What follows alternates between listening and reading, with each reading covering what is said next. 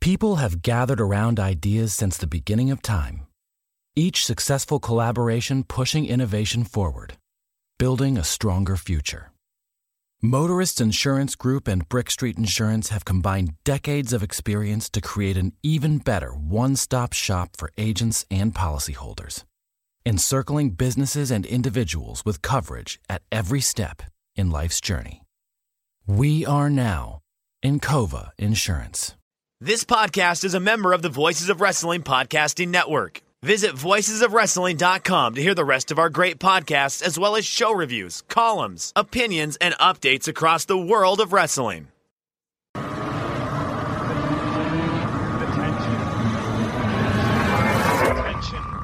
Do I have everybody's attention now?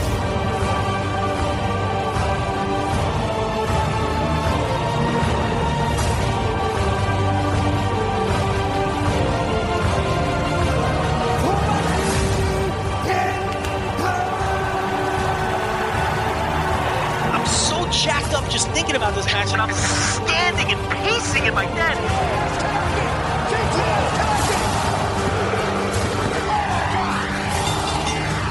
He's just Makazi now. He's not okay, so he's not a kid anymore. He's a boy. 10 years later. Man. He's man Makazi. He got PWS superstar Brian Mock. And he was gone in 2 minutes.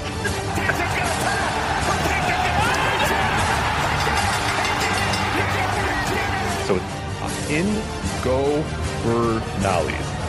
Ingobernales.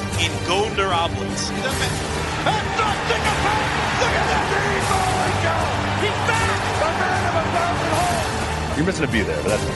There's a B? This is what I'm talking about. These letters don't go together.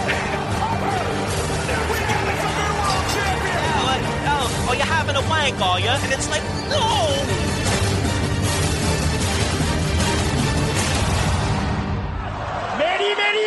Mickey, Pishy.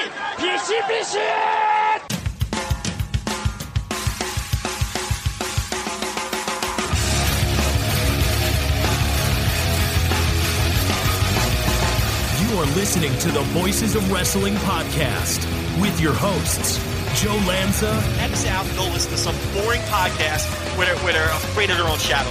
Okay? Don't listen to Joe Lanza, because Joe Lanza's not changing.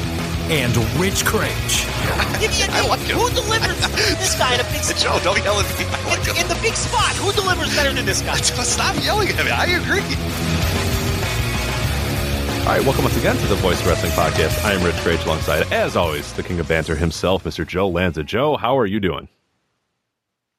I'm great, Rich. How are you? You can tell we're not like, we don't have a ton of topics, because now I asked again how you were doing. So, like, remember those past few weeks, I was like, don't care, Joe, we got to get going. But I guess we have a lot to do, but maybe this time I'm actually genuinely curious how you're doing. I'm great, Rich. How are you? You're taking in some Arch Madness, I hear. I am taking in some Arch Madness.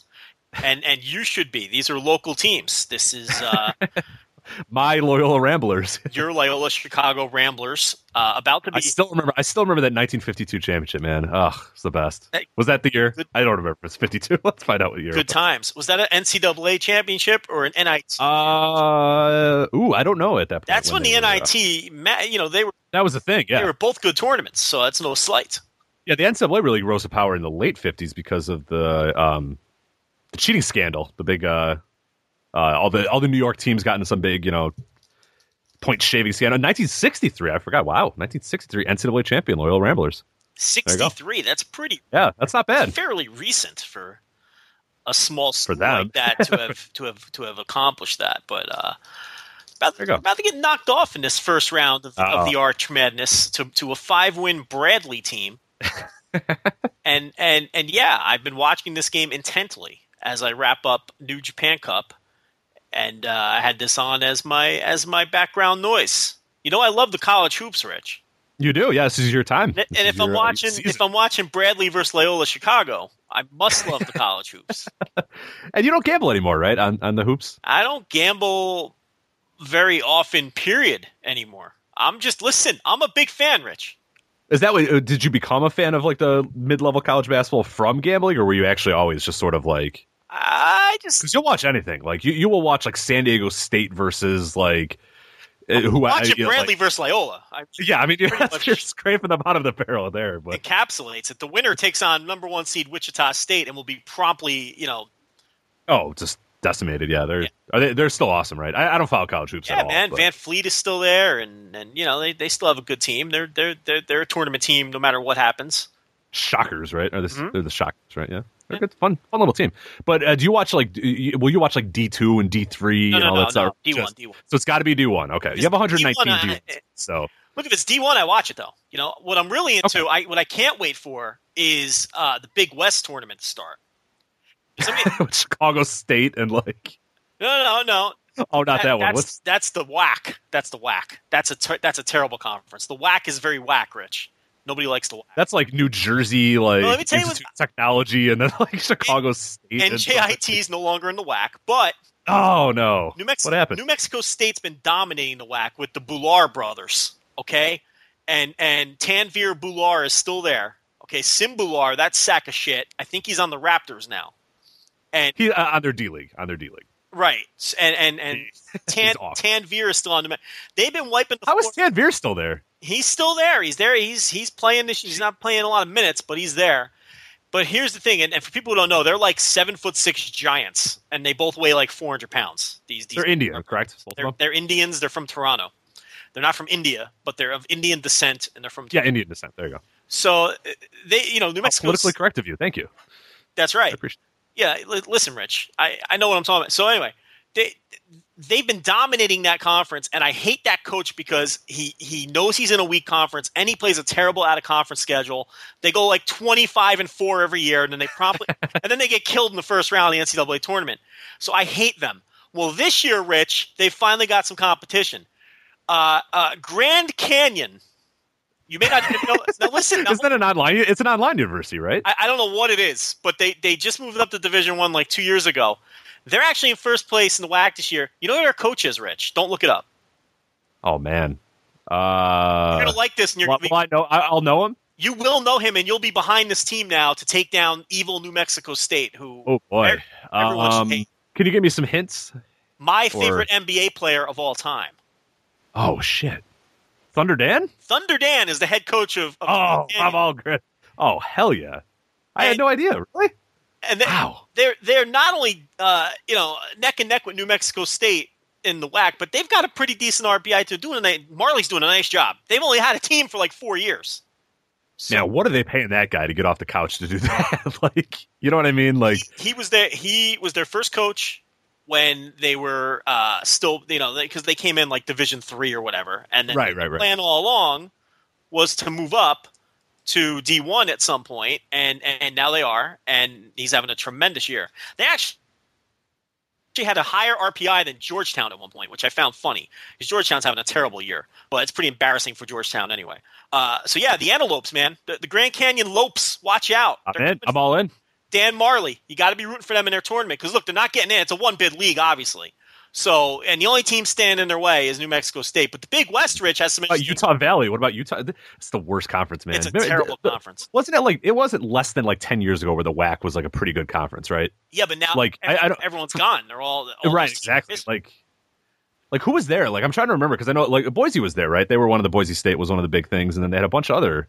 The WAC was actually a really fun football conference years ago. Well, because like Hawaii was in there too, right? BYU and all those. Yeah. Okay, so all the high scoring games. Passing. Yeah. But the WAC completely turned over their team. A lot of those teams left for the Mountain West, and then the WAC just replaced them all with. Read off some of these schools. A lot of So this is the Western Athletic Conference, by the way. California State, Bakersville, Chicago State, of course. Nothing's more west than Chicago. Grand Canyon University, the aforementioned. University of Missouri, Kansas City, again, very west. New Mexico State. Seattle University. University of Texas, Rio Grande Valley, and then Utah Valley. Lovely Utah Valley. So you can. And they have an endowment of $48 million, Utah Valley. Jesus. You can see. That's really low. Like, that's bad. Like, how did you. Man, all right. You can see why New Mexico State was dominating this league and being bullies and playing a week out of conference schedule. That's why I hate the coach. Can't stand him. Can't remember his last name. I think it's Moonves or something like that. But I can't stand the guy. So I'm glad Dan Marley's giving him a push. This Big West. Let me tell you what's going on in the Big West, though, Rich. I'm real excited about the Big West tournament. You got Hawaii, who right now is about 24-3. They're having a great year. But here's the thing about Hawaii: they go on probation next year, so it's this year or nothing for Hawaii. Oh, what'd they do? It's a good story. The previous coach was an absolute disaster, just doing all kinds of shady business. So they're having a big year, but this is their only chance, okay? But here's the thing. They're being challenged by Cal State Irvine. Now, you might be saying, so what? You might remember last year, they've got that 7'7" African center, and they they almost beat Louisville in the first round of the tournament last year. So those two teams have been going next. Has he gotten better? Because he was all like skin and bones last year. No, he was just kind of all over the place. Good. Okay. He's defensive force. Okay. I think he's going to the NBA. I don't know if he's going to be any good in the NBA, but I think he's going to the NBA. It would have been better off for him if it was 20 years ago, but he's going to the NBA. And he's got another year eligibility too, this kid at Cal State Irvine. So you got that team with the big African. You got Long Beach State, who's always dangerous. That's going to be a fun tournament, too. That one starts on Monday, so can't wait for the Big West. I'm all into the college basketball, Rich. And is Michael Olowokandi coaching at Pacific now? Because that will be my second favorite team in the NCAA tournament. I don't know who the Pacific head coach is, but that hopefully it's the Candyman for lucky. I highly doubt it. Oh, okay. The Candyman, Brad Armstrong? No, the other. Not that Candyman. Michael, Pacific's not in the Big West anymore. I apologize. They used to be. No, Sorry. They're in the false alarm. They're in Gonzaga's league, right? What's the name of that league? West Coast Conference, right? Oh, okay. Gonzaga, I have no idea. BYU, St. Mary's. My college basketball fandom stopped in like 2005, and that's basically about all I know. I pick it up at the tournament. I'll watch some stuff, but yeah, I don't really get too much into it. But we got plenty of stuff to get to in the wrestling world. Are you done? I don't want to get away from your college basketball unless you're done. Well, Rich, you asked me to stall for 15 minutes because we don't have a lot to talk about, so I think I don't know if I asked you for that. I think we accomplished that. I wanted a few minutes of playful banter, but we went on and had a very good conversation about Thunder Dan Marley, so I'm happy about that. But the news of today, I think you and I both, I watched it a little bit earlier and reviewed it for the website. You just finished this before we recorded, but and you mentioned you were watching, some loyal Ramblers while you were finishing up, but the New Japan Cup, day one kicked off today. Overall, I thought it was a fantastic show. I thought it was really, really good. I put in my review that it's sort of the New Japan Cup doesn't get a lot of respect, and sometimes you do get these shows that are just kind of okay, and they're this this could have been a G1 show, and I wouldn't have known the difference. Yeah, this was a G1 quality show. This was an excellent show. You can't skip this show. Not only that, you can't skip anything that was on the show. No, I think it was very newsworthy. I think it might be best to talk. It's sort of go chronologically through this because I think it's still fresh in people's minds. But the beginning of the show, I think, was probably the most newsworthy, of course, where Kadani, who had mentioned a few days ago, this is Bushi Road president, Kadani had mentioned a few days ago that he had some 3 announcements, and everybody was speculating, what are these 3 announcements? What's he going to say? What's he going to do, or whatever? We come to find out the first 2 announcements were contracts. Michael Elgin receives a 2-year contract to stick with New Japan, which is great for him. He essentially takes over the Carl Anderson role as like the Gaijin ace sort of guy, and that's good. That's perfect for him. And we found out later in the night that this guy he fits New Japan like a glove, and we knew that he was going to fit well. And it's just amazing. I wrote in the review as well, just the transformation that he made. Like think of Michael Elgin last year in June to where he is today. It's just insane how well this guy has just turned his whole career, turned his psyche, turned his fan base. Like everything is so different from June till now March for this guy's career. And it's now he said in the promo that he cut too, he's reached one of his dreams, and that was to be in New Japan. So that's awesome. Glad for him. He looks so happy too. Well, the thing about that move is, look, he had feelers from WWE. He could have tried out for WWE. I don't know if he ever made it to a tryout, but he had opportunities to try out. He had invitations to try out. Yeah. But I think that at this point in his life, New Japan 2-year deal works for him. He's got a new baby at home. So he can be home a lot in between the tours, as opposed to where if you go to WWE, if you get called up, then you're on the road all the time and you're home, a day or 2 a week or whatever it is. Right.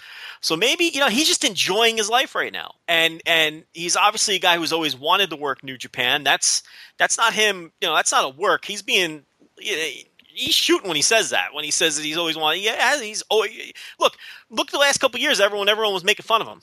because it was so obvious he wanted to work in New Japan. They wouldn't book him.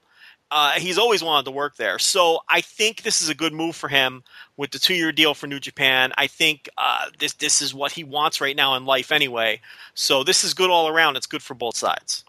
Absolutely. The second announcement was Katsuyori Shibata is once again a contracted employee of New Japan, and he signed a 1-year deal. So good for him. And now there was, and I think you and I even mentioned this a few weeks ago, that there was something we saw from the booking, that they were finally putting confidence in this guy. They obviously gave him the never open weight title. We knew that it was only a matter of time before he was going to put pen to paper and become a contracted employee, because he was, quote, freelance, even though he was only working New Japan forever. But they let bygones be bygones, the past, whatever. Now he's signed, he's back in the fold. So great news for him, and great news for us too, because we're going to now finally see them go all out with him and really do, because they know now there's a sense of to get the contract. He's ready to go. He's not going anywhere. He's not bouncing that we know of. So it's good to know, and it's going to be good for us, because I think he's a fantastic worker, and it's just, I think now it opens up a bunch for him that he can do. And here's the thing about that. It's like you said, the booking has been telling. We kind of knew something was cooking because they finally put a title on him, a singles title, and he's being booked strong. And the thing is, just a good example to look at is, look, these companies, a good example, look at Nakajima. Noah wouldn't go all the way with him or do anything with him until he put his name to paper too. That matters. Even though Shibata wasn't working anywhere else, if you don't have that name on the paper, if you're not an official member of the roster, these companies are hesitant to go all the way with you, and understandably so. So, yeah, that's a big one too. The other big thing about this is you can see the ripple effects of WWE. Basically, they'll raid anyone. Anyone who's decent on the planet is in danger of being signed by this company. So you can see those ripple effects being felt. When has New Japan ever made this big a deal out of signing guys to contracts? It was always very quietly done every January, the 1-year recurring deals, but they're going out there front and center announcing these deals before shows. Well, and literally having the guy signing, like that's the thing too. It wasn't just like they put up his picture on the thing and said, "Hey, we signed him to a deal." Like they had the guys come out, they had the contract on a piece of paper, and they, what I mean, like it wrote it right there and signed it and did it a very, very sort of. There was a ceremony to it where, that we never knew that before. It was just they auto renewed everybody's contract at the end. Okay, whatever. They were making it very known. Hey, this guy is now ours. So just so you know, right. Here's the contract, and he's signing it. Okay, don't touch it. They obviously took the 2 major hits with Styles and Nakamura. That woke them up. But when you really look at it, they've won a lot of the smaller battles, though, because the guys like Fale and Tonga and Rocky Romero, they all had WWE deals either on the table or they had at least touched base with WWE. Those guys decided to stay. Elgin had various opportunities on the table, including trying out for WWE, and he decided to sign with New Japan. They finally got Shibata under a deal, so it's just very telling that they're just making sure everyone knows that they've won a few, and that they've gotten some of these guys under deals. Mm-hmm. Yeah, it's a lot of the optics of, hey, we're not getting rated. There's a lot of these guys are still signing up. A lot of these guys are sticking with us. So, yeah, it's very much an optics thing, and that's why this was such a big announcement before the show. And then the last announcement, one that I know you're pumped about, I'm pumped about, and everybody was going nuts about, the Super J Cup is coming back. Yeah, I mean, how can you not be excited about it, especially when they flashed up on the screen that collection of promotions that are going to be involved? Look, you would expect Ring of Honor, you would expect CMLL, and those are great promotions. I think what no one expected to see was Dragon Gate. No. Yeah, that's a huge one. Dragon Gate kind of minds their own business. They stay in their own lane. They'll bring in a freelancer every now and then. Years ago, they would work with Noah. They would work with Ring of Honor. They even worked with New Japan a little bit, and that didn't end so amicably. But now, this is really, that was the big surprise on the board. 0-1 was kind of a surprise too. I got to be honest, I wasn't expecting to see 0-1 up on that screen. No, yeah, there's a lot of background there that I didn't expect 0-1 either. But Noah, Rikuyu Dragon Pro Wrestling. What about that? Did that shock you to the core? Well, that didn't surprise me because they've booked some of those. No, they booked a couple of those guys last year, and I don't think they worked with them at all last year. But I'm sorry, in 2014 they booked a couple of those guys once or twice. That was that weird that Taiwan show, right? It was I think it was a charity show not in Taiwan. It was a charity show in some village somewhere and they worked with those Oh, guys. that's that one. Okay. I remember that one. There was a weird Taiwan show, too. I forgot who they brought in for that one, but I know the one you're talking about now. Yeah, they ran Taiwan, but those were just straight New Japan shows. But yeah, so that's the group that I'm talking about, though. So there were already ties there, and look, the thing about that is there'll be a guy or two from that promotion that'll come in and be in this tournament, and they'll come in as unknowns, but it'll be someone fresh, and it'll be someone undiscovered for the most part, and that's what's cool about this. And I think what people have to kind of look. I don't know what this is going to be. They might go all out and load this thing up with stars for all I know, but Super J Cups in the past have always been about exposing younger talent to the masses, more so than look. There were stars too. You have to draw a crowd, but the emphasis was always on. Look, you had Rey Mysterio Jr. and Psychosis that one year. They weren't in the tournament, but they had their traveling match on a Super J Cup, which sort of exposed them to Japan and exposed them to more eyes. I think that was either in 94 or 95, probably 95, or it might have been 96, either 95 or 96. 95. It was 95. Yeah. And it's always been, especially, look, I think Masaki Mochizuki was in a Super J Cup. He was, 95, same one. Yeah, 95. Same so one. just to give some examples. Go ahead. Other guys. A bunch of other guys too, 2000, because I had that, DVD comp that I got from Rudo Reels, rudoreels.com, and it's a Super J comp, and it's awesome. I've watched it a bunch of times. Just going through, because it's a lot of guys that you see. Like the 2001 is one that I remember. You have Shima there, and he's like 140 pounds. He's just this little child, you know what I mean? And like you forget that Shima was a child at some point. But you got him. I think Kasayashi is on that one. I think he's pretty young then. Shinya Makabe, of course. I forgot. Like I swear I watched 3 matches of that guy, and I'm like, that guy looks really familiar. I don't know who that is, and I was like, Makabe. Oh, that's Togi. Like, because he's got he's skinny. He's a little child. He's like 18 years old. He's got black hair. I mean, every Togi Makabe I've seen has been chained, big, beefy, screamer, and this is like junior Makabe, and it's just like it's insane. But yeah, that's 2000. I know 2004. You had let's do this. Let's go through them all. I mean, quickly. Okay, all right. We can do it. You look at 94, and you had Jushin Liger, El Samurai. Those were the big stars at the time. But look who they filled it out with. A young Taka Michinoku. I remember this is 1994. So these guys are veterans now, but these were you had Taka Michinoku, you had Eddie Guerrero's Black Tiger, you had Dean Malenko, and this was the first exposure for a lot of these guys on a worldwide basis that really put a lot of attention on them. Negro Casas, Ricky Fuji, Hayabusa, who faced Liger in the first round. So, and then you move on to the next year, 95. This is the one that a lot of people remember. Gato made the finals this year. I don't know if you remember 95. Gato made the finals, which was kind of surprising to a lot of people. But that's where you had Chris Jericho and Damien 666. Yeah. And Ultimo Dragon was in that one and advanced pretty far. Naniwa as well. Grand Naniwa was in there as well. Grand Naniwa, that's the Masaki Mochizuki year when he was a young wrestler. Then they skipped a few years, and you were just talking about 2000 with Shima and Ricky Marvin and Curryman.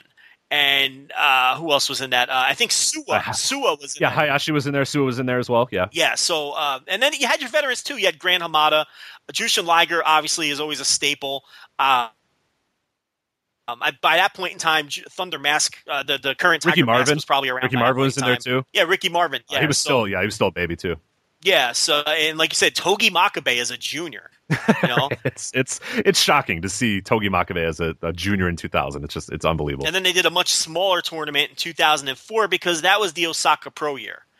Yeah. And the veteran star in that one was Marufuji, and then it was a bunch of younger wrestlers. Well, Wataru Inoue was there too. I guess he was a veteran at that point in time.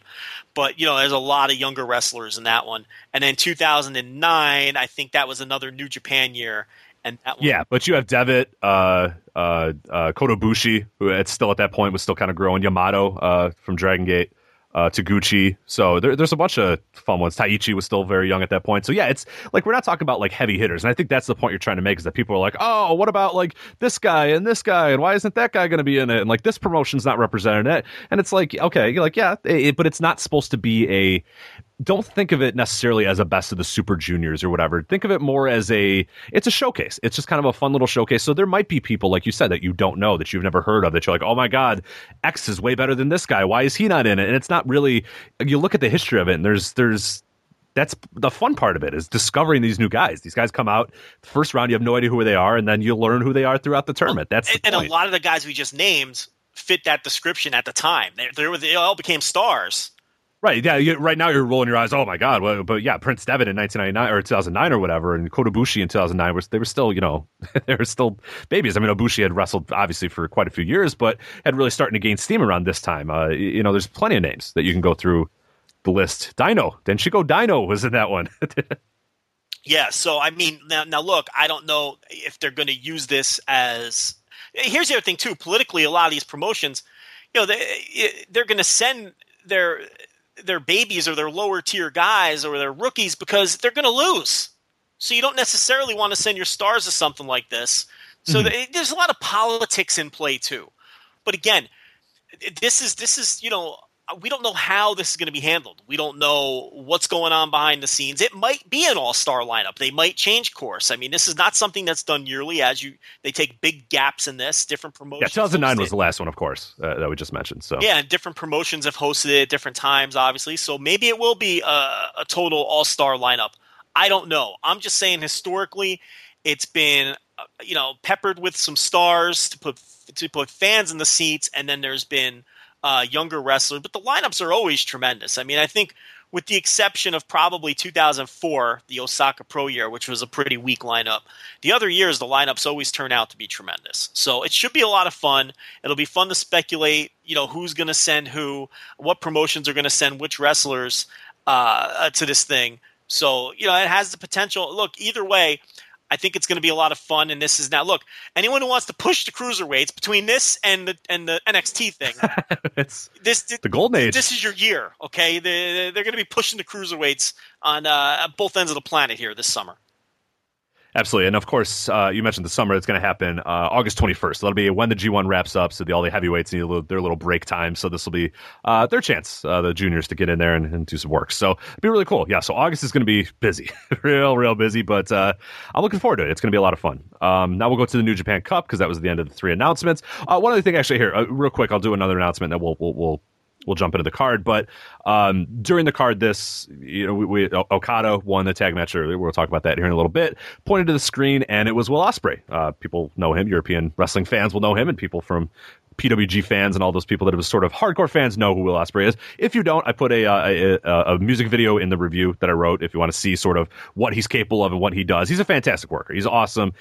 Go seek out his stuff. I even said, hey, go to our match of the year because there's plenty of. I mean, he's in there a bunch of times in our match of the year. Shows up, in numerous promotions as well. Just had a fantastic year. So he announced that he is a new member of Chaos and immediately says, I'm going to challenge Kushida for the IWGP Junior Heavyweight Championship. So that is really awesome too. New member of the roster, Will Ospreay.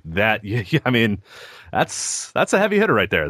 People are going to be shocked by how good he is. I think if people haven't really dove into him yet or haven't really seen a lot of him yet, he just grabs attention one way or another. You know what I mean? Like you can't take your eyes off him when he's in the ring. If you haven't seen him yet, I don't know what you're doing. You're lost. I mean, it's too late in the game to say I don't know anything about Will Ospreay. Go do your homework and go watch some Will Ospreay. There's no excuse for that at this point.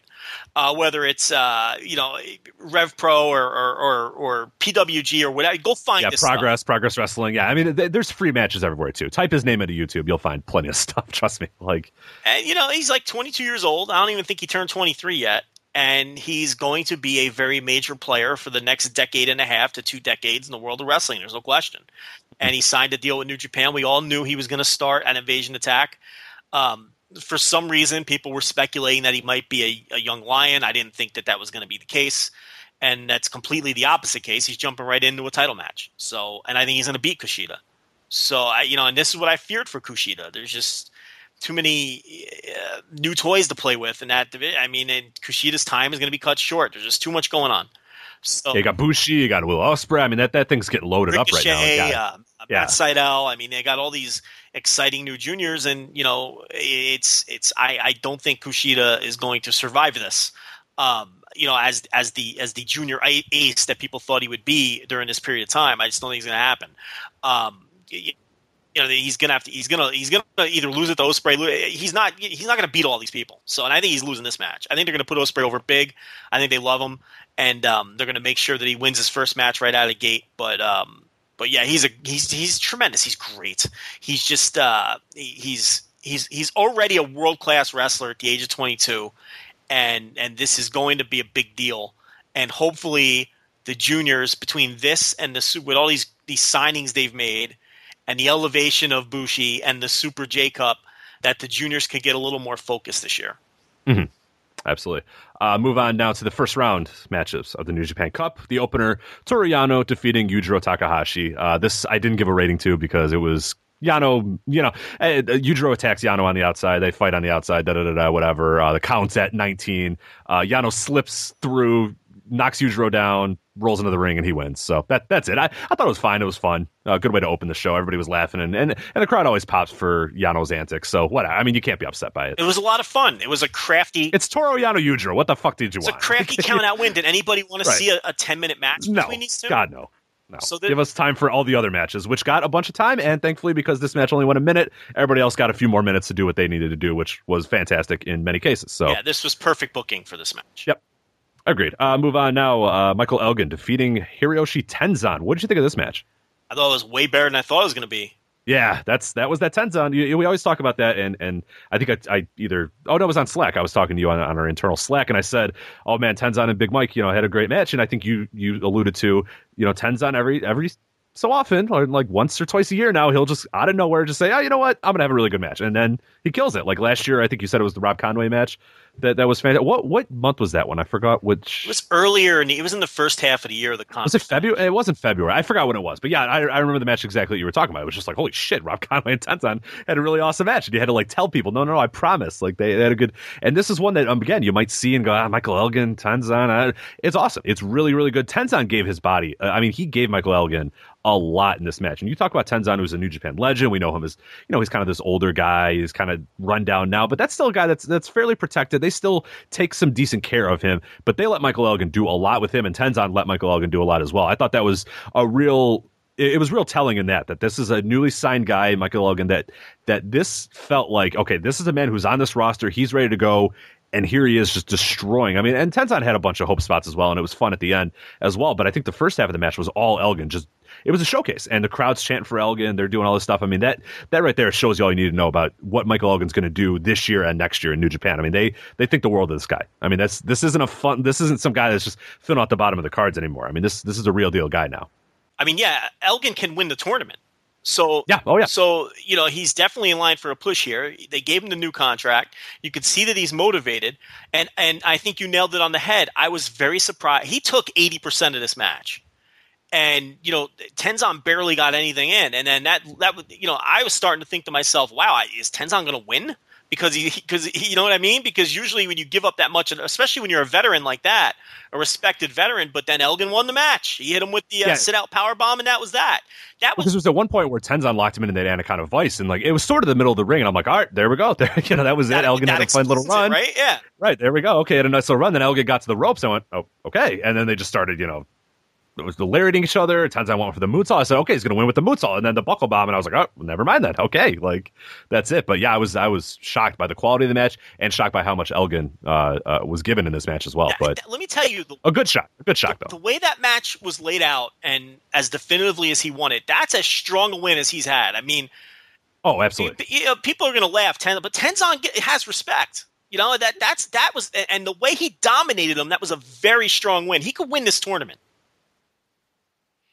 I liked after the match too. I thought it was kind of fun. Elgin was ready to give him a handshake, and Tenzan just said, "Fuck you," and left the ring. I didn't even notice that. That's not. Oh yeah, like Elgin took his he's putting his straps down and kind of he was about to go for a handshake, and Tenzan just rolled out of the ring and then kind of gave him with his hand and then walked to the side fuck. He gave him the hand wave. Did he give him the hand? Sorta. It wasn't like a extreme hand wave, but it was kind of just you know what I mean. I like a good hand. I'm too old for this shit. Yeah. I enjoy a good hand wave. Hopefully he gave him the hand. I'm gonna have to go back and look for that. Yeah, I don't know if it was a full hand wave, but it was definitely a dismissal in some way. Cold shoulder. is at least what I saw. But move on to the next match, Tama Tonga versus Togi Makabe. And you previewed earlier today on Twitter, said you have a lot to talk about Tama Tonga, so I'll let you have it. Okay, so a lot of people were surprised he won the match, and I wasn't. And I wasn't. And listen, that's big talk from someone who didn't fill out a bracket pool, okay, and with hindsight and all that. But it was over 64% of our pick'em participants had Tonga winning. So there you go. And I mean, they were smart. So if you look at everything from January 3rd onward, it's very fucking obvious that they're going to push this guy. He gives the promo on January 3rd, the day before the Dome. Everyone remembers that promo where he basically just laid down the gauntlet, said he was tired of not being featured and whatnot. Then he wins the trios titles, which I insisted a few weeks ago when it had. Look, I know it was only a 4-day reign. And I know that a lot of people are just viewing that as, it's the never title. It's just a throwaway thing. It was just a dumb thing to keep people busy. I completely disagree. I really think when that Bullet Club team won those never openweight trios titles, that was meant to help progress Tama Tonga. If you recall, when they won that match, all of the camera focus was on Tonga. And they focused on him after the match. They focused on him relishing winning that title. And yes, those titles aren't that big of a deal, but they are a big deal for a guy like Tama Tonga, who they haven't done anything with since 2010. Okay, they've done nothing with this guy. And that's not an exaggeration. Like, go look at it. Go look at his cage match since 2010. It's literally nothing. You're right. They've done nothing with the guy. I mean, that title win it meant nothing for Fale and Yujiro, but it meant something for the progression of Tama Tonga. Go back and watch that match and see how it's produced, how the post match that's produced. All the focus is on Tonga, and I don't know what the announcers were saying, but I'm sure that they were talking about Tama Tonga finally winning the title. And yes, they lost it back a couple days later because they had to get it back to the Briscoe Yano team to then get it to the Elite. But that little title switch there was not insignificant for Tama Tonga. Consider this. Since 2014, he's had 5 singles matches before this match in the New Japan Cup against Makabe. 5 singles matches since 2014. He had 1 singles match the entire year last year. 1. He lost to Kazuchika Okada on a random house show on Road to Dominion. That was his only singles match the entire year last year. And actually, my other stat was wrong. He only had 4 singles matches coming into this match today since 2014. He had 3 singles matches in 2014, and he had 1 match in 2015. And previous to this New Japan Cup, the last time he was in New Japan Cup was 2013. He lost to Hiroki Goto in the first round. And by the way, that was his only singles match the entire year. So when I say that they've literally done nothing with this guy, I mean that they've literally have not done a thing with Tama Tonga. So things like winning the never openweight trios and just being booked in the New Japan Cup is major progress for this guy. But I feel like all of these things have added up to this, and I knew he was going to win this match. Who does he have next in this tournament? He will go up against. Let me find. I just closed the window actually because I was like, I don't need that. I should know off the top of my head. I've been looking at this thing enough. 1 sec. This is awful. I should know this. I haven't even looked at how the bracket. Oh, he'll fight Goto. He'll fight Goto next. Listen, he could be Goto. That's winnable. Yeah. The story that they're telling with Goto. Now, I think that they've kind of switched paths with Goto here after they did that bizarre video in the rain or whatever in the waterfall. So we all thought he was going to lose in the first round, but I would put the odds on that one 75-25 in favor of Goto with Tonga here. But look, winning a New Japan Cup first round match over Togi Makabe. We just talked about Elgin getting a strong win. Beating Togi Makabe in 7 minutes is a very strong win for Tama Tonga. A very strong win because listen, Makabe is another guy. If you're, especially now with the defections, he's like 4th or 5th in the pecking order in terms of the stars of this company. In their eyes. Okay, maybe we don't like seeing him wrestle all the time, but this guy's a star. That's a big win for Tama Tonga. I will say this. I wasn't in love with his performance in the match. So the match was just kind of there. It was probably my least favorite match because at least the Yano Yujiro match was fun. This was just there. This was a match. Yeah, I gave it 2 1/4. It's just there was nothing that happened until the last little stretch where Makabe did the King Kong knee drop and missed it, and then Tonga sort of went from there. He did the gun stun, which was pretty cool, the ode to Carl Anderson. But then after that, it was just kind of whatever. He hit the jumping underhook DDT, his finisher, and then it was. But yeah, a lot of this was just filler and didn't really do much. And I don't know if that's on Makabe. I don't know if that's on Tonga, because usually Tonga, I think, is a pretty good worker and usually does pretty well. But he benefits from being in the ring with someone that's really good as well. Like, not to say that he's not good, but he ends up, I think, stepping up a lot more. Like we talk about Okada in those matches in the past, or even like tags when he comes in there against guys like a Tanahashi, even a Nakamura in the past. He tends to rise to that occasion. I don't know if he was really going to get much out of Makabe, but still, yeah, I'm with you. I think this was probably my least favorite of the New Japan Cup matches. This was his most important match ever in this company. Most important singles match he's ever had. You could argue it's the most important match he's ever had in this company. And he pretty much laid an egg performance-wise. So I'd really like to see him go out against Goto and have a killer match. And with Goto, there's no excuses. You should have a killer match with Goto. Goto has killer matches. So I think, look, it's very clear they're pushing him. It's very clear. Look, and the other thing is, that I haven't even mentioned, he's got this mystery partner coming in. He's challenging for the tag titles. So that's another reason why, and probably why 64% of the people picked him. Yeah. I mean, that's another reason too, because he's challenging for the belts. He had to beat Maki. He looked like a goof if he lost, so that was another reason. So, I'd like to see him out. He needs to come out against Goto now and have a big performance in the ring. The match you were most looking forward to, and one that delivered. So, there was I think I put in the review that there was a 0% chance this wasn't going to be really good, and ended up being really, really, really, really good. You know what I mean? Like we knew it was going to be solid. Like there was no way it wasn't going to be at least solid. But I think it even outperformed those expectations. That's Satoshi Kojima defeating Tomoaki Hanma. I love this match. What do you think of it? This was better than the G1 match they had a couple years ago that kind of got buried on the show that it was on and didn't get a ton of time. This was exactly the kind of match that I thought these two guys could have, and I loved it. I thought it was a 4-star match. I thought Kojima when Kojima is put in a position to have a big-time match, he goes out there and has a big-time match, whether it's here, whether it's in Noah, if he's in the Global League or whatever. When he's in position to have a big-time match, he does. And Hanma always delivers. I love the spot where he went for the cozy lariat, and Hanma, he countered it with a flying headbutt. It's pure craziness. I love the spot where they teased the count out, but they were teasing the count out doing the Fry Takayama spot with the dueling forearms right to the knife, because that was different. That was a little different twist on that. This was an excellent match. I'm glad it delivered. I'm glad Kojima finally – look, Hanma gets a chance to shine all the time. I'm glad Kojima finally had a chance to shine. I'll tell you something else about Hanma. Now that Hanma's getting pushed, and now that Hanma is no longer a jobber, now that he's firmly a mid-card guy, maybe even a little higher because he holds a belt now, there's actually more drama in these matches now because it's not a given that he's going to lose. Do you find absolutely. that? Like now? Oh, absolutely, yeah. Oh, a lot of people said that, and like we weren't really quite sure. We were kind of on the fence about what was going to happen, but a lot of people said that. Yeah, I was always worried that once he became a mid-carder, that sort of shine would be off, and it would just kind of be, this is just a guy now. But people are still invested in that character. I think they've built up enough equity with him of being that loser for so long that they're invested in his wins and losses. But now you at least have that caveat, like you said, that he might win this. That's kind of cool. Whereas before it was just sort of the let's root behind him.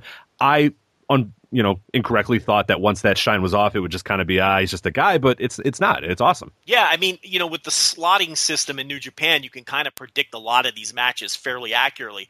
But the thing with Hanma is he could really lose. He can't beat any. There's certain guys he's not going to beat.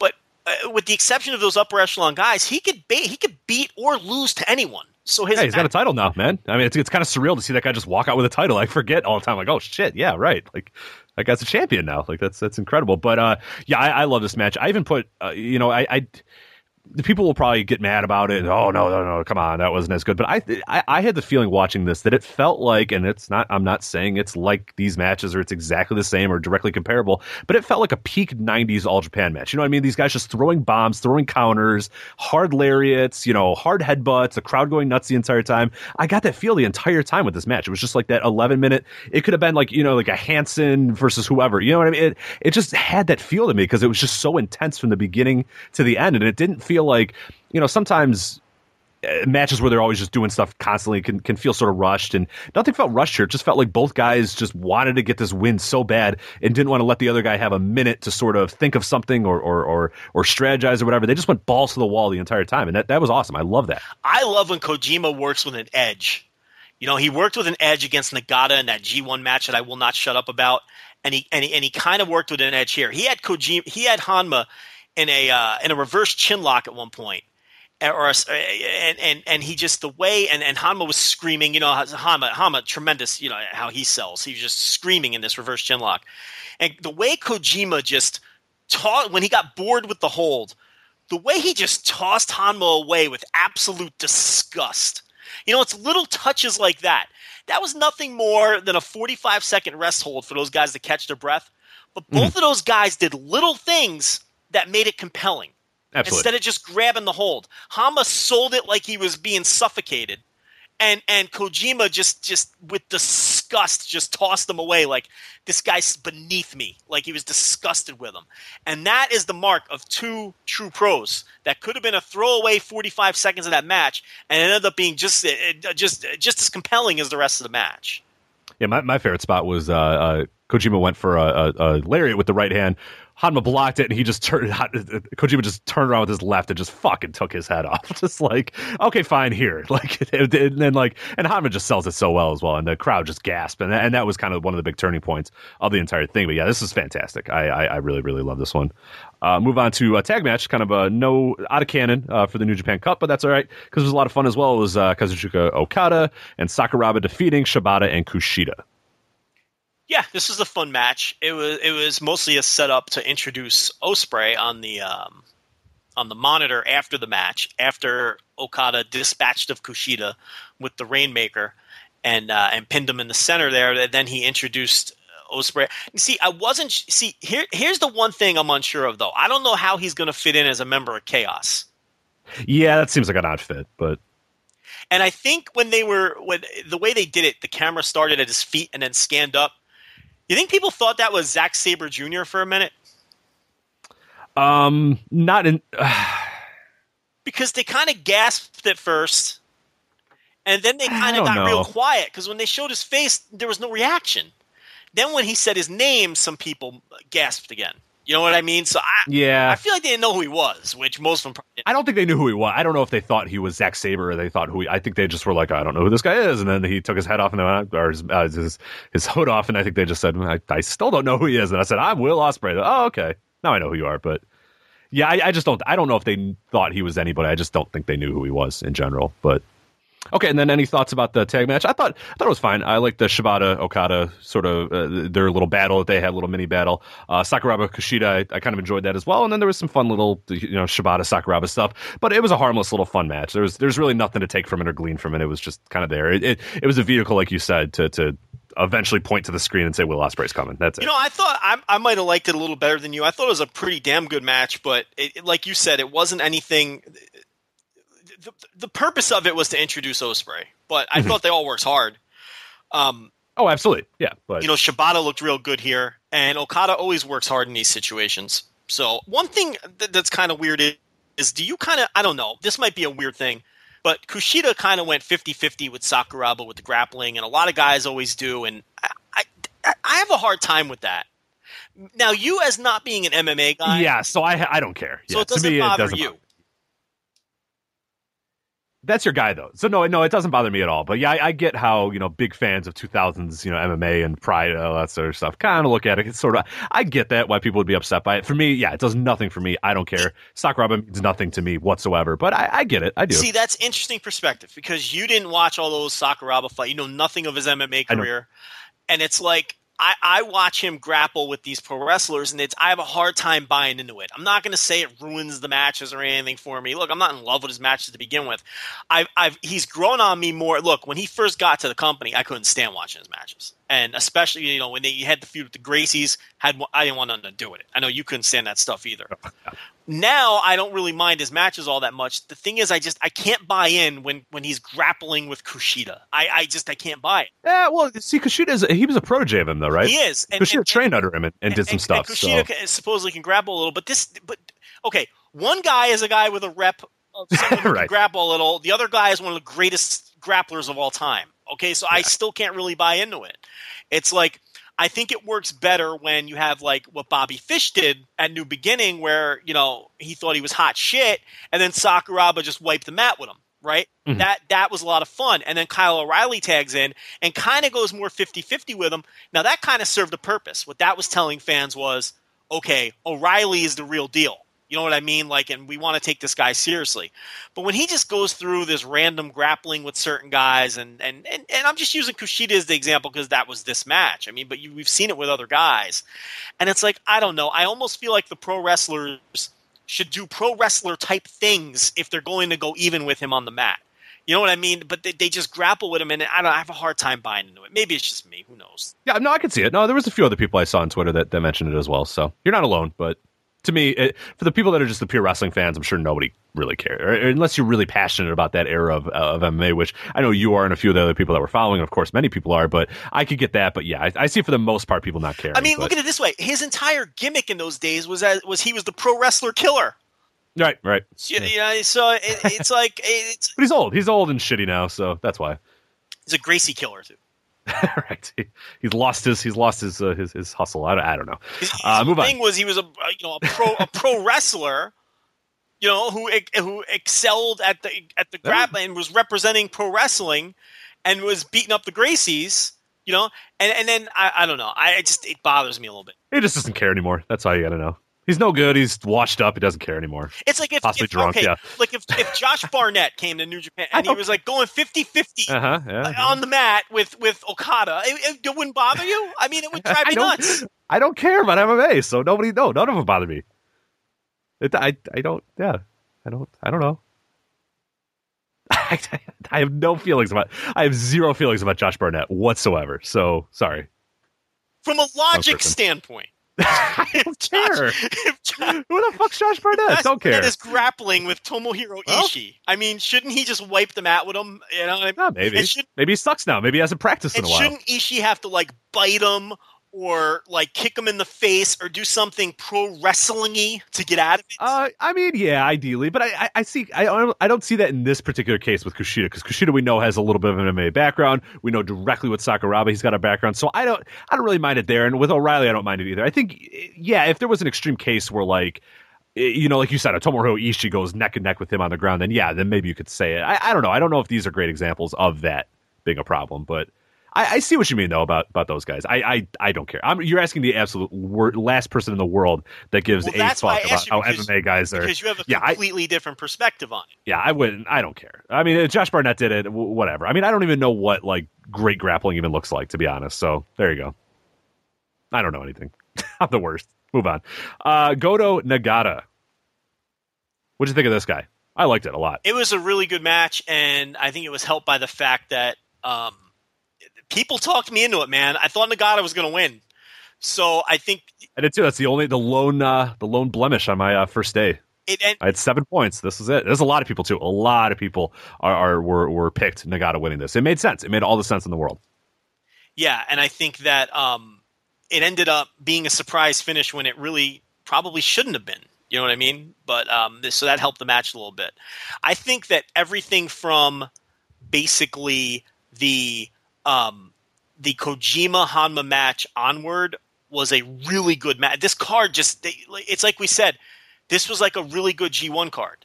You know, from that match onward, everything was pretty good. This might have been the weakest match of the bunch, and this was a really, really good match. I thought what was kind of interesting to me, and I did write this in the review as well, is that it lacked some of the intensity and speed of those previous ones, which is fine, though, because it worked perfectly well, especially when you got a guy like a Nagata in there. And the big story of the match, and I'm sure you picked up on this a lot as well, is that Nagata was sort of challenging Goto throughout, sort of saying, okay, look, like you've been through all this shit or whatever, well, here you go, I'm going to try this and see what you can do or whatever. And Goto, I mean, Nagata, honestly, for a lot of the match, had the advantage over Goto, and Goto looked like, hey, shit, I this old man's beating me, and that's when I thought, like, because Nagata had him in a bunch of different locks and a bunch of other stuff, and I said, oh man, he's going to lose this and just be so demoralized now. But the one part that came, I thought it was really interesting, is that Goto sort of there was a point where where Goto's challenging Nagata to kick him. I think he's on the ground. He says, "Come on, kick me," or whatever. Nagata goes for the kick, and Goto stands up, grabs him, and then does a series of moves, does a backbreaker, and then gets the the pinfall shortly after that. So I thought that was kind of a cool aspect. And I said I don't know if that means that we're supposed to think, and this is fun though. There's kind of two different angles that you can kind of go with this. Either that Goto sort of has this new edge to him where he's willing to sort of cheat and kind of be a dick, or if it's just him taking the opening where Nagata, he challenged Nagata. Nagata stupidly went for a kick after a guy challenged him, and then he just showed him up and said, "Hey, no, that's dumb. Don't do that."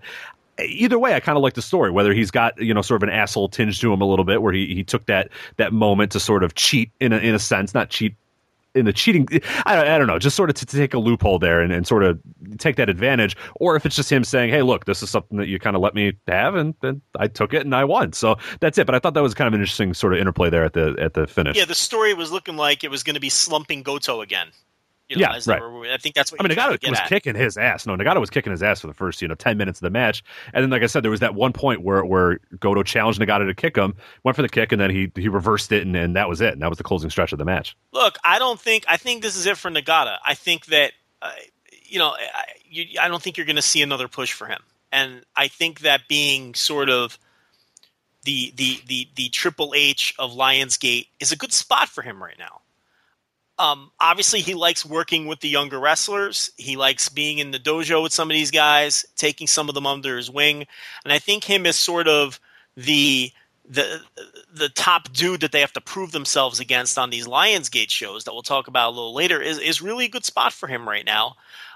Even more so than maybe getting pushed in New Japan proper. So I know there's Nagata fan, but I kind of like where he's at right now. I kind of prefer him in this role as a guy who can go out there and give you a decent match on a New Japan show, but really be the guy that the young guys gun for on the Lionsgate shows.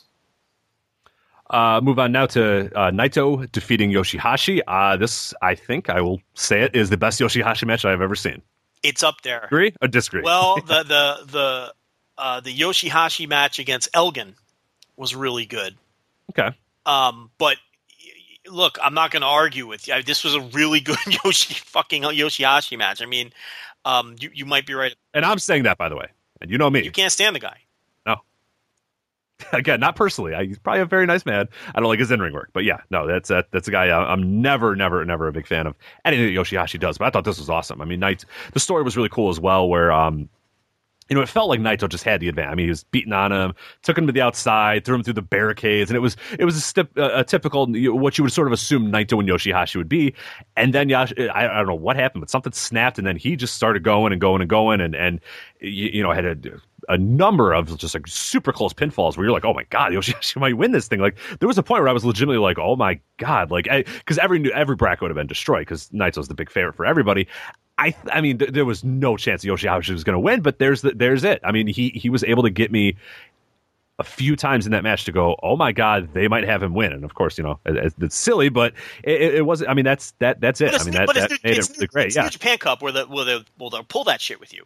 Exactly, yeah, and that was like me going like, oh my god, like they're really going to do that. And he's got him in the Dragon Sleeper in the middle of the ring. He's hitting his finishers and stuff, and it's like, oh my god, like they're really going to have Naito lose in the first round. And then Naito pulls it out, and like Naito even has that face too, like, oh my god, that was really close. Like, why did I let Yoshihashi get that much on me? Which is great. I love that story, and it immediately makes a lot of people care about Yoshihashi, myself included. Where people were going, oh my god, this guy's pretty good. Like you give him an opportunity, and you give him this sort of a little bit of a carrot, and he could take it. So I loved it. I thought it was a fantastic match. This was better than the Yoshihashi Hanma match, which was slightly disappointing if you remember that one.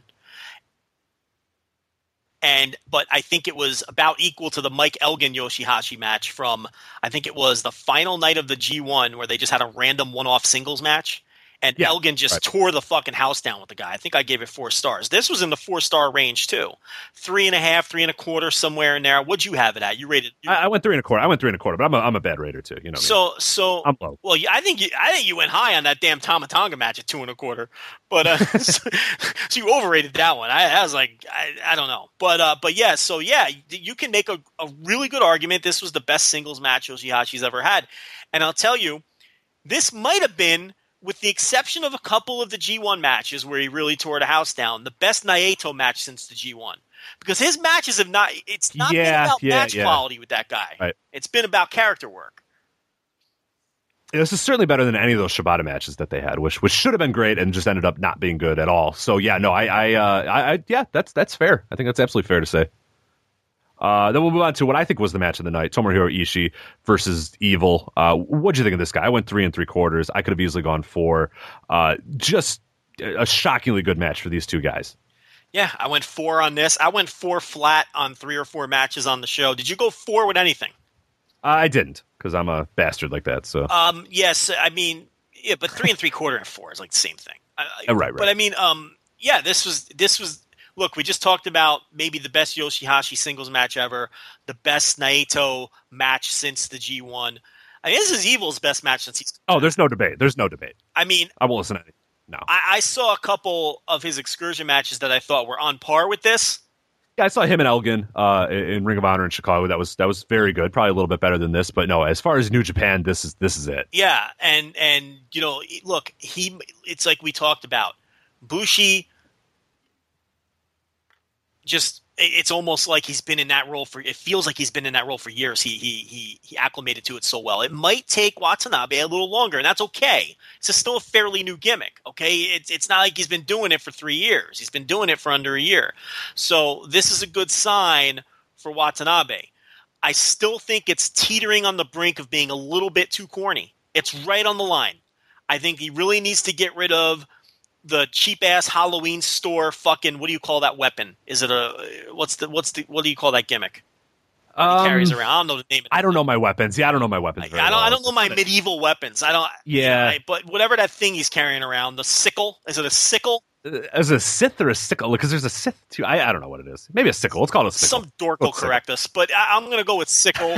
Wow. We're probably wrong. You're not a dork, whoever you are. But still, seriously, we don't care. Don't tweet Listen, us. We don't. Nobody buries their own listeners quite like we do.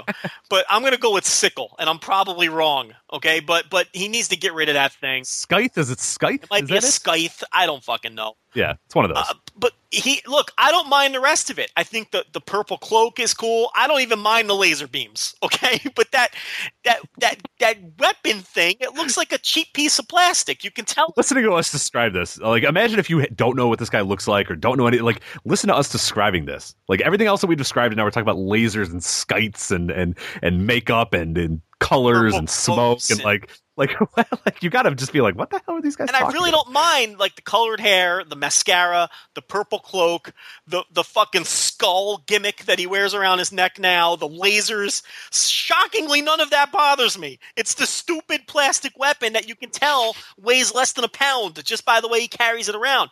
If it was really made of metal or something, I can live with it more. Kind of like Taniguchi's Bident. Remember Taniguchi's Bident? Okay, and I know that's the name of that fucking thing. That thing's called. We looked it up. We did an entire podcast where we looked that up. Yes, not an entire podcast, but it was a big part. Okay, yeah. And I don't mind Yoshihashi's fucking staff, whatever that thing is. That thing's stupid. I don't mind that because at least but the thing that Evil carries around, it looks like something that you have. It's a Halloween thing. Yeah, he bought it at a Halloween Absolutely, store. It looks like it's something that you have in your garage or your closet because you were the Grim Reaper for Halloween in 2003, and you just never got around to throwing the thing out. Like it's to me, you know. So it's right on the brink, this gimmick, and he hasn't crossed the line yet, but he's very fucking close to going full Bray Wyatt, and that's the danger here. But yes, this was an excellent match. Can you have a bad match with Ishii? I mean, really? No, I think we're at that point now where he's just so good. Unless it's your fifth straight match with Makabe, you can't have a bad match with the guy. Right.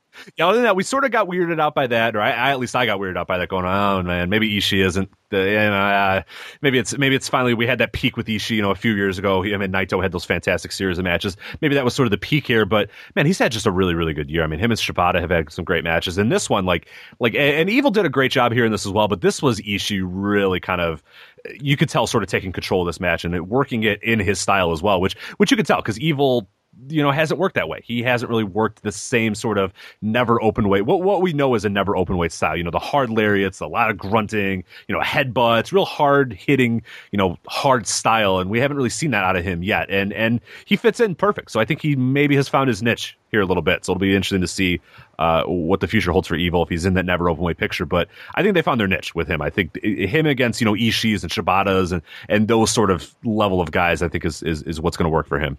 And it'd be a fresh face for those guys, too. Yeah. Mm-hmm. And then we'll go to the main event here, which is Bad Luck Fale defeating Hiroshi Tanahashi. An upset of sorts. Not a ton of people. It was less than 50% had Fale beating Tanahashi, but it wasn't like 10%. It was like 48 or something like that. I don't have the exact number in front of me. So there was a fair amount of people that thought he was going to win here. No, it made the most sense for Fale to be the one that beat Tanahashi, because if Tanahashi did beat Fale, then, he faces Mike Elgin in the next round, and that's weird. Like, you're not going to have Elgin beat Tanahashi. It's just a weird match to happen regardless. So maybe, Tanahashi moves on and beats Elgin, which doesn't seem like the right time for Elgin to lose. And then he faces, Goto or, Tama Tonga, and then, of course, and then you got Tanahashi in the finals again. And I think it's especially for the New Japan Cup, where you can sort of open it up a little bit, I think it was the right move to get him out of this tournament. And just now we have a bunch of guys that could win this. We have Naito, looks like a favorite, but people have also went with Mike Elgin as well as a guy who could win. Some people also, possibly with Kojima. I mean, there's some other guys that could win here. So I think it's good that Tanahashi gets out of here one way or another, and Fale's the best guy to do it. Yeah, I think that the thing about it, a lot of people were saying, Tanahashi wasn't going to lose 2 matches in a row and lose to Omega. Well, now he's lost 3. And you know what? It doesn't fucking matter. No, he's fine. He's Hiroshi Tanahashi. It doesn't fucking matter. He can turn around now and win a big match and get right back in the mix against anybody. But it's good to get him out of there now. And as we look at the brackets, so we've got Fale against Elgin, right? Yes. Yeah, let me fire this up. Because it would have been Elgin Tanahashi, which, like you say, would have been a dumb match to have anyway. So it's just weird. Yeah, they're friends, and then like again, it seems kind of weird. It's like too early for Elgin to beat a guy of like Tanahashi's level or whatever. But then you don't want to beat Elgin either, so it works perfect. Yeah, it's Fale Elgin now. These take place by the time we're recording this, or by the time most of you guys are listening to this, this match might have happened already. So I don't want to say who's going to like do too many of a predictions or all that sort of stuff. But anyway, because we'll sound like idiots. But yeah, it's Fale and Elgin. Then you got Tama Tonga and Hiroki Goto on that bracket, so they'll face the winners of those two will face.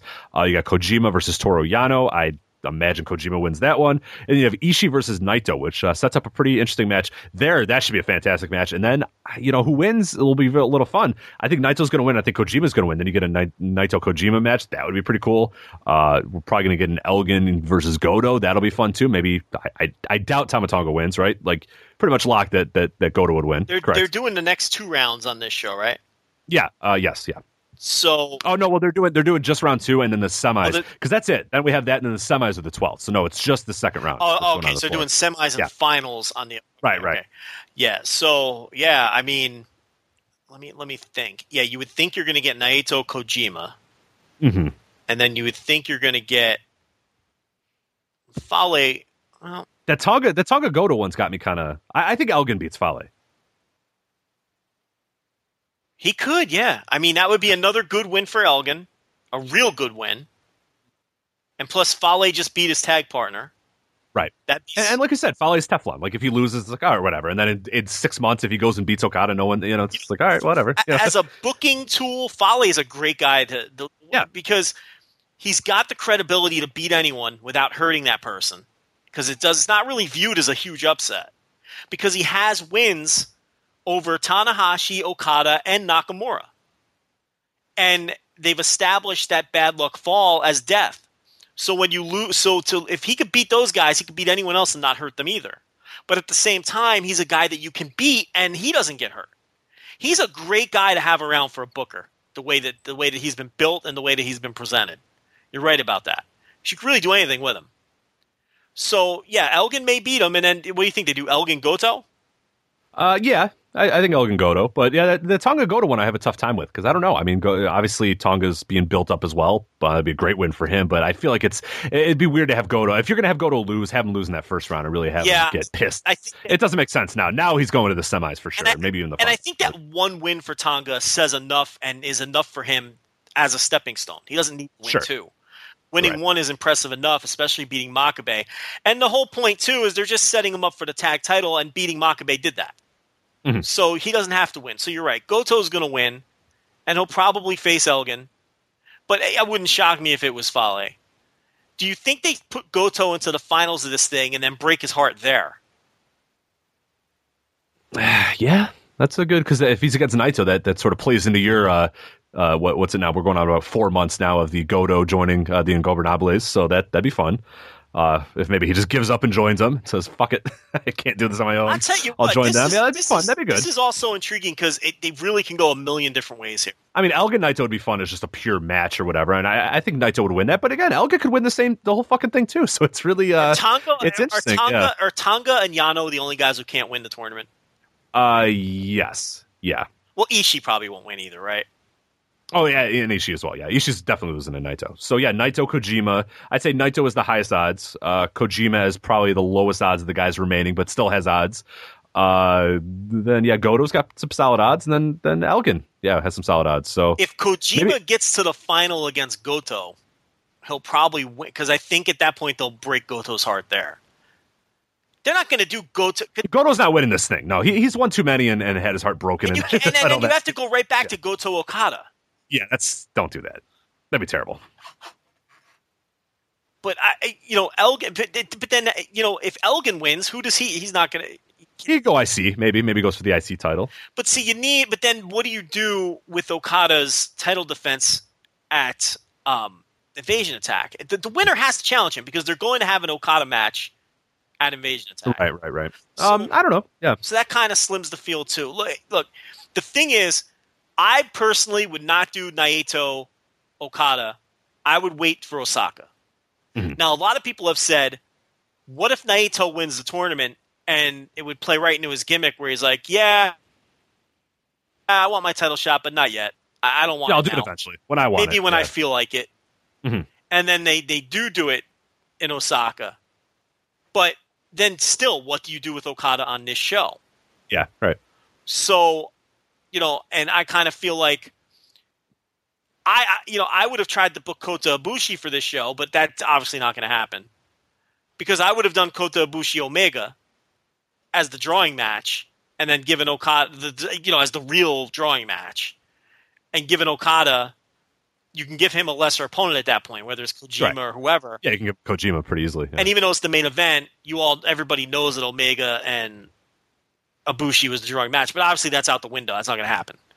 No. So this is all I don't know. Maybe they do go right back to Goto and he loses again, and then he just has it. Then he just snaps. Mm-hmm. I don't know. Look, this is all very intriguing because it's hard to see what they're doing here.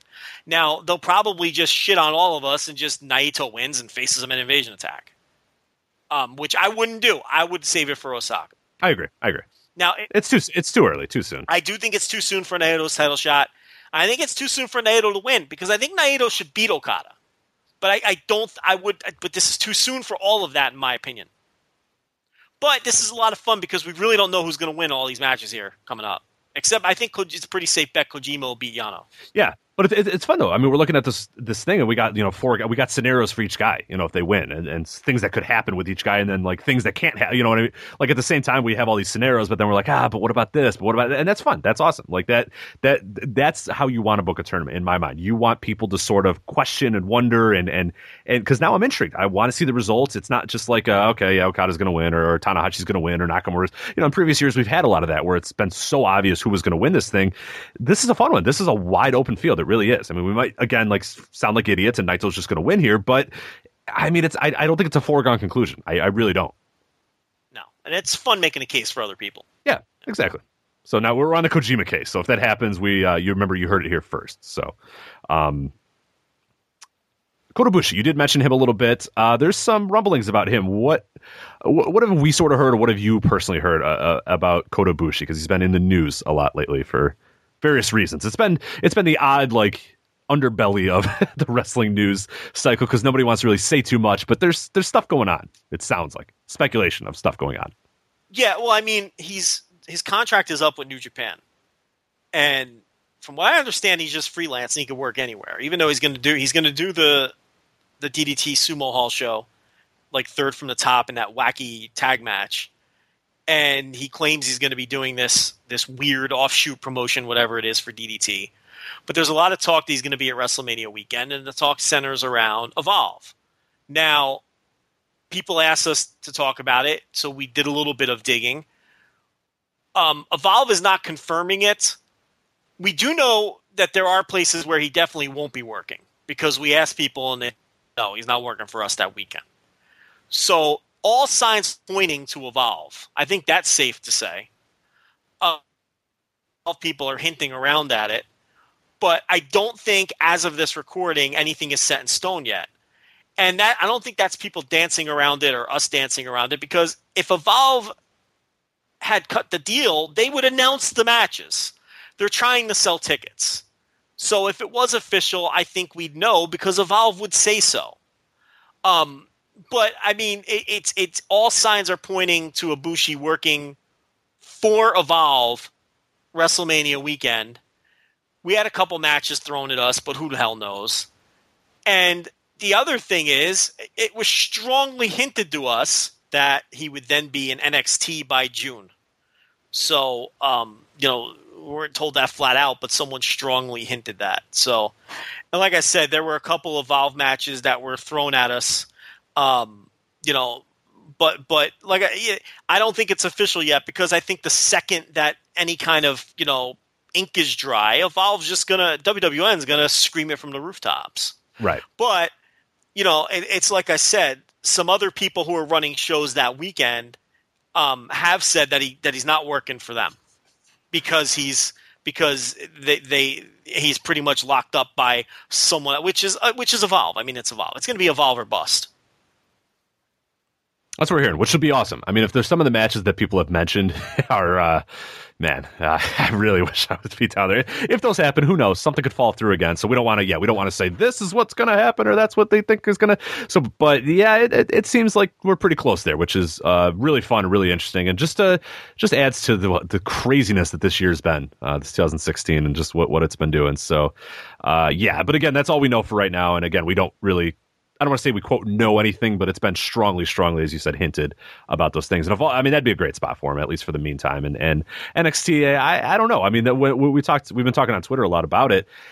If Kota Ibushi does come in and he goes to NXT, you can't have a Tommy there anymore, can you? Like, what's the need of him? I think you could have a Tommy. I mean, the thing is, a Tommy just starts getting lost in the shuffle, because he never stood out before he got hurt. He was just starting to come around. Yeah, what's the best Hideo Itami match ever? Yeah, I mean, Tyler Breeze, right? That one match against Tyler Breeze that was good. Yeah, like the Balor match at WrestleMania weekend that not a lot of people saw. So it's like, yeah, the point is he was just starting to come around when he got hurt. So he hasn't stood out. So he's just going to fall behind all. Now look, bringing all these people in could motivate him.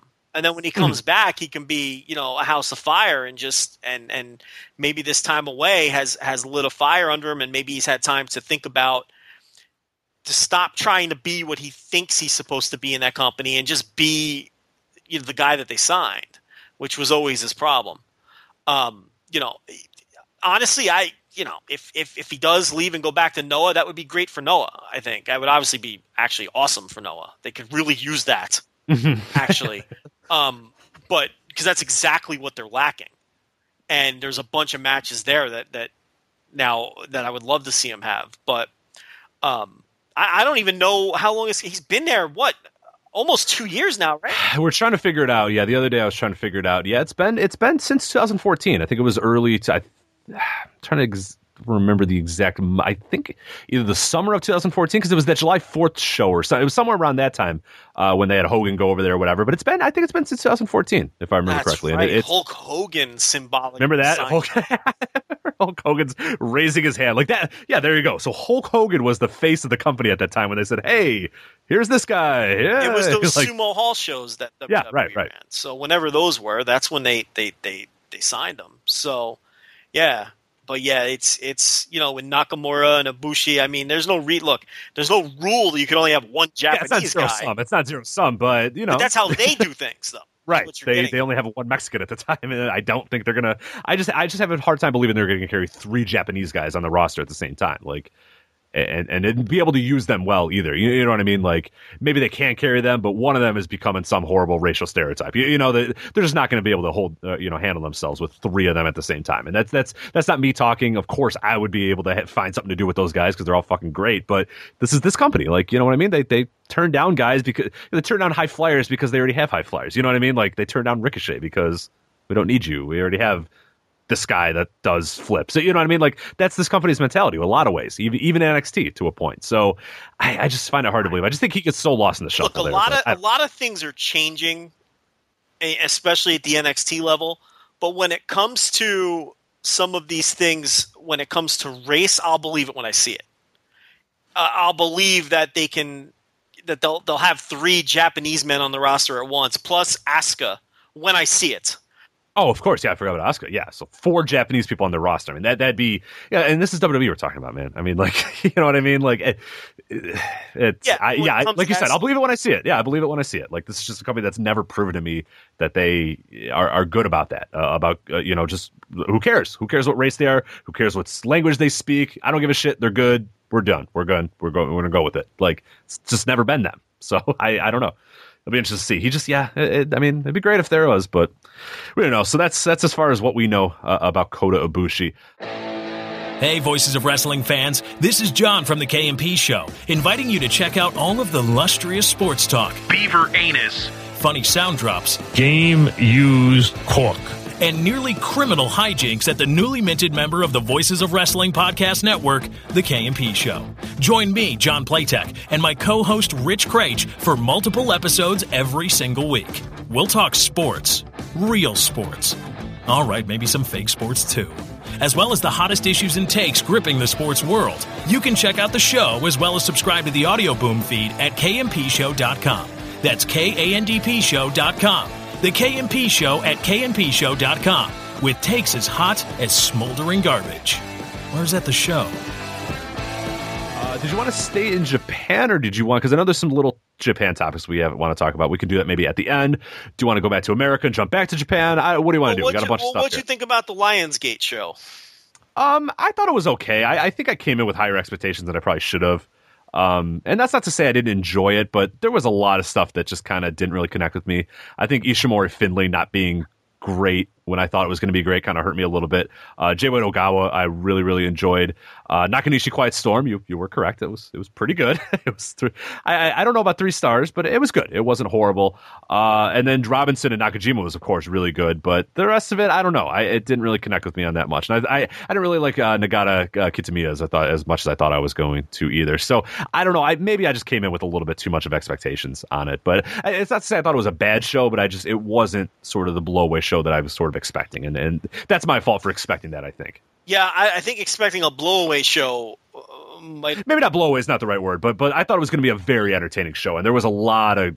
the first half of the show I thought was really bad, and that hurt me a lot. My fear with Finlay Ishimori was realized because they just didn't get the time, and it was too early in the show, and that was my fear with that. If you put that match later in the show, and they get another 3 or 4 minutes, just another 3 or 4 minutes...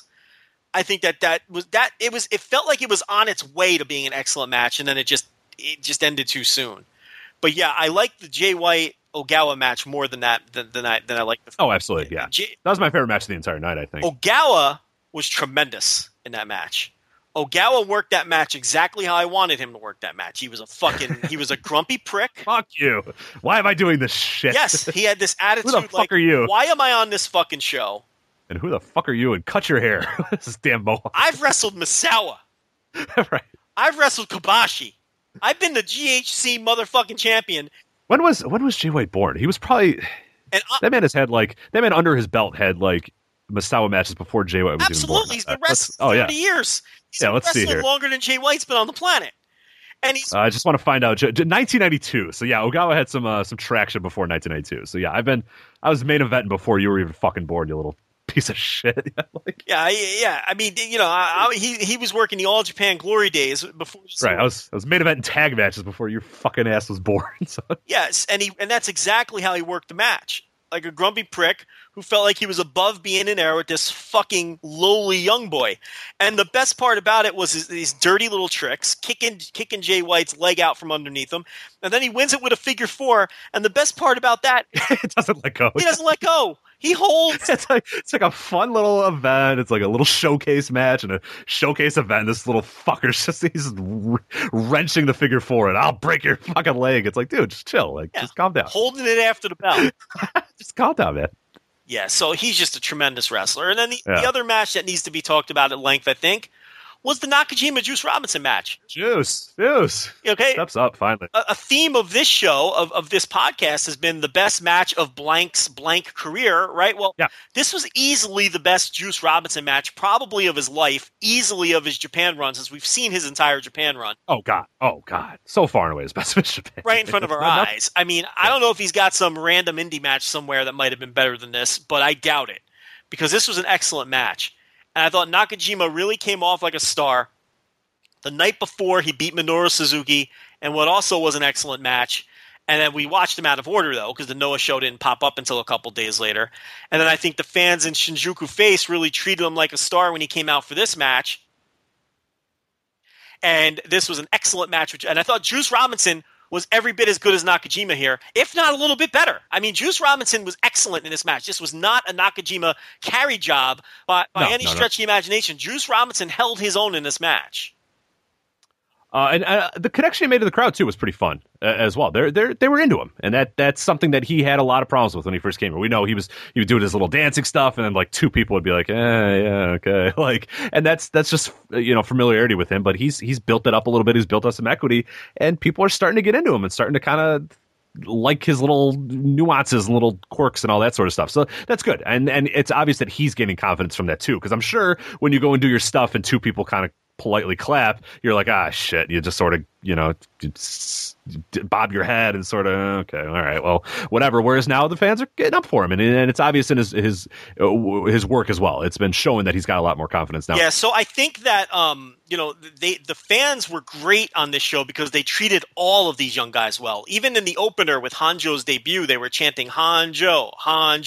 So they understood the concept of the show. They were behind all of the young guys, and I think that helped a lot. I mean, you were right. Some of the early matches weren't anything special, but there's a lot of young kids working these shows. You can expect that. There's 17 and 18-year-olds working here. There is an 18-year-old working this show, and there's some people that work this show who have under five matches in their life coming into this thing, including an exhibition match, which opened up the show with Nagata as the referee. So I wasn't expecting them to show us that, but that was our first look at Oka, who everyone thinks is going to be a surefire superstar. Way too early to judge anything that happens here. I mean, they just went out there in amateur wrestling singlets and did some, and shot on each other and did some, not shot on each other. What I mean by that is like they rolled. They did some rolling. Yes, it wasn't a shoot. It wasn't a shoot fight. They literally shot on each other. Like people know what I'm talking about. So the guy slaps them and just gets them upset and go fight. No, they were shooting and sprawling, is what I meant to say. Yeah, right. So I think people kind of got it. But yeah. So there's a lot of young I like the idea of Oka just going out there bare-fisted, just fucking this guy up. Yeah, right. It actually might have been very interesting if that was the game. But I mean, yeah. So Hanjo's debut. Look, he looked like a guy making a debut, right? I mean, against Taniguchi, that's no easy task making your debut against Taniguchi. But I thought Taniguchi played it right too. He kind of didn't sell too much for him. I think Hanjo got off that one lariat, and that was it. But the fans were behind him. He looked very awkward with his footing and everything. But look, that's what these shows are going to be. You're going to see rookies. You're going to see really young guys who are underdeveloped. And I'm going to be into these things. Even if they're not great shows. And this one I thought was a good show. I liked it a little bit better than you, because I thought there was a lot to sink your teeth into later in the show. And I just like watching young wrestlers develop. I'm into that. Even when there's shitty episodes of NXT with young guys that aren't very good, and girls when it comes to NXT, I like watching that stuff. I don't know. I'm into it. But yeah, I enjoyed the show. I like Nagata sort of in this Triple H role. And I think the Juice Robinson-Nakajima match is well worth going out of your way to see. So is the Jay White-Ogawa match. I would tell people, if you have New Japan World and you didn't watch this show, those two matches to me are – I would go as far as to say those are must-watch matches. Would you go that far? Yeah. No, you got to go out of your way to watch those. I mean, they're super easy to watch, super quick. You'd be silly not to watch it. If you have New Japan World, what are you doing? I mean, of course, if you have definitely Japan go watch World, those. You're going to be the type of person who would really dig those two matches. Right. I mean, it's 20 minutes of your life. Like, you know what I mean? Like, and both those are very compact. You know, you can easily get through it. Yeah. Why not? Yeah, and I mean, I thought you like the Jay White Ogawa best. I like the Nakajima Robinson. I thought that was like a 3.5-star match. I thought it was a really good match. But yeah, and I thought, and watch the Hanjo debut too. It's a debut. Get in on the ground floor to guy. You might as well. But yeah. So anyway, this podcast has been an absolute disaster. I'm sure that most of the people listening, savvy listeners, have heard some awful jump cuts and some changes in sound quality. Rich, I think we've had some disasters before. This might be the worst recording experience we've ever had. Yeah, this is what we're close to. I think 7 disconnects is what I've counted right now, looking at my files of just, yeah. So we're going to explore new recording options other than Skype, because Skype is dead to me now. So, because this has just been horrendous. I check my connection. You reset your router. I reset mine. I've done stuff. You've done stuff. I have nothing open. And yet we're just oil and water today on Skype. I don't know. We just disconnect out of nowhere. It's been like literally every half hour too. So it's just, it's it drives me nuts. Like every 15, 20 minutes it disconnects. Then we got to get the. Oh yeah. Sorry. Here we go. 15, 18, 30, 30, 10. Okay. So we're averaging about every 15 minutes. And we had a couple more topics. We were going to do Roadblock. But look, we can't do it. We're frustrated. It keeps disconnecting. So I think we're going to throw in the towel. And you're taking an abbreviated show here because it's going to take Rich, about an hour just to piece this thing together. So, well, we'll catch it up with you. We had some other stuff. We're going to talk Roadblock. We're going to talk Ring of Honor 14th anniversary, and then sort of talk about Ring of Honor in general. That's timeless. We can do that anytime. Roadblock probably will not. When does Roadblock happen? Oh, we'll be able to preview it next week. So we got Roadblock. We can still preview. So yeah, sorry about that. I mean, it's just like at this point, it's going to disaster. It just our flow's off. We're picking stuff up. We're picking up conversations that we had 5 minutes ago and trying to piece it together. It's not going to work. Hopefully nobody has noticed, and this all sounds like we're like bullshit because then that means Rich has done a tremendous job putting it back together. But this has been the most frustrating recording experience ever. This last disconnect happened, and I was like, "Look, we got to throw in the towel." This is right. It's a Frankenstein show right now, so I apologize, but we'll see what we can do. But yeah, I got nothing here, so I'm gonna unfortunately have to bid you adieu, and we'll make it up to you guys. And if you want to fill in the time, go check out the debut edition of Lanza Unfiltered, which is getting rave reviews from everywhere. So give that a shot. It's not wrestling, though. Be warned, but I think you'll figure that out in the first 15 minutes. Yeah, exactly. Yeah, you got yours. I got, if you want to stay away from wrestling for a little bit, I got the K&P show. Me and John Playtech talking sports. We got the Pearlcast up right now, or by the time most of you guys listen to this, interview with Kevin Kelly. Yes, they got an interview with Kevin Kelly and got shouted out on the ROH 14th anniversary show as well. So they got those guys. Shake Them Ropes was this week as well. A bunch of other stuff going on. So there's plenty of auto content to make up for our terrible, terrible Skype connections here. So and you see how quickly we're talking because we know it's about to drop. Look, I'm looking. I'm waiting, because if it drops, I don't know what I'm going to do because I'm not going to record something else. So it's just going to be so weird. Wrap it up. So I'm wrapping it up, and we're gone, and we apologize, and we're sorry. So don't get mad at us. But anyway, for Joe Lanza, I'm Rich Craich, and we'll see you next time on the Voice of Wrestling podcast, and hopefully it'll be better. So bye. Motorist Insurance Group and Brick Street Insurance have come together to create a better one-stop shop for agents and policyholders, encircling you with coverage at every step in life's journey. We are now Encova Insurance. Say goodbye to your credit card rewards. Greedy corporate mega stores, led by Walmart and Target, are pushing for a law in Congress to take away your hard-earned cash back and travel points to line their pockets. The Durbin-Marshall credit card bill would enact harmful credit card routing mandates that would end credit card rewards as we know it. If you love your credit card rewards, tell your lawmakers, hands off my rewards. Tell them to oppose the Durbin-Marshall credit card bill.